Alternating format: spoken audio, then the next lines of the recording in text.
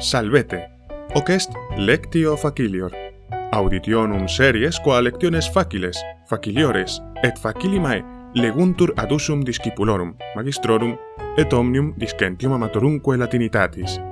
Salvete omnes, et bene venistis ad seriem quae inscribitur lectio facilior.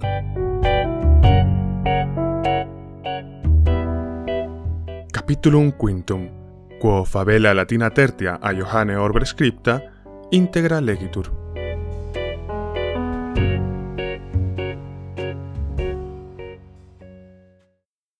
Salvete amici!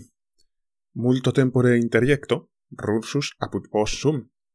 Hodie, fabelam tertiam Johannis Orberg incidam, qua personae sunt feminarum, puellae et pueri. Mea uxor autem hodie apud me non est, itaque ego met omnes voces, etiam femininas, incidam. Ignoscite ergo mi voces quasi monstruosas.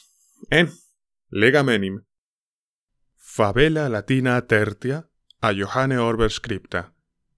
Pater dormit. Julia, filia Julii et Aemiliae, est parva puella laeta, quae cantat et ridet.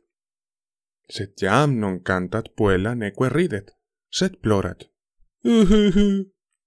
Cur plorat Julia? Puella plorat, quia Marcus eam pulsat. Marcus est puer improbus, qui parvam puellam pulsat, et ridet.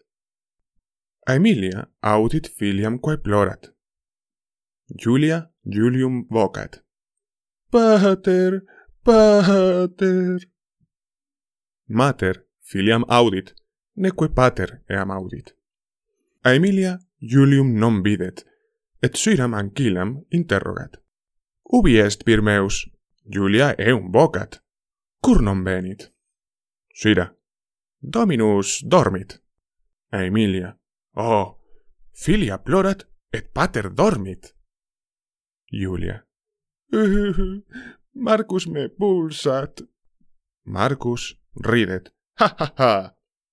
Pater audit filiam quae plorat, et filium qui ridet. Iam non dormit Julius. Julius venit, et Aemiliam interrogat. Cur Julia plorat, et Marcus ridet? Aemilia respondet. Marcus ridet, quia Julia plorat, et Julia plorat, et te vocat, quia Marcus eam pulsat.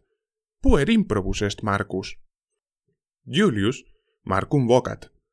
Marcus venit, et Julium iratum videt, neque jam ridet puer.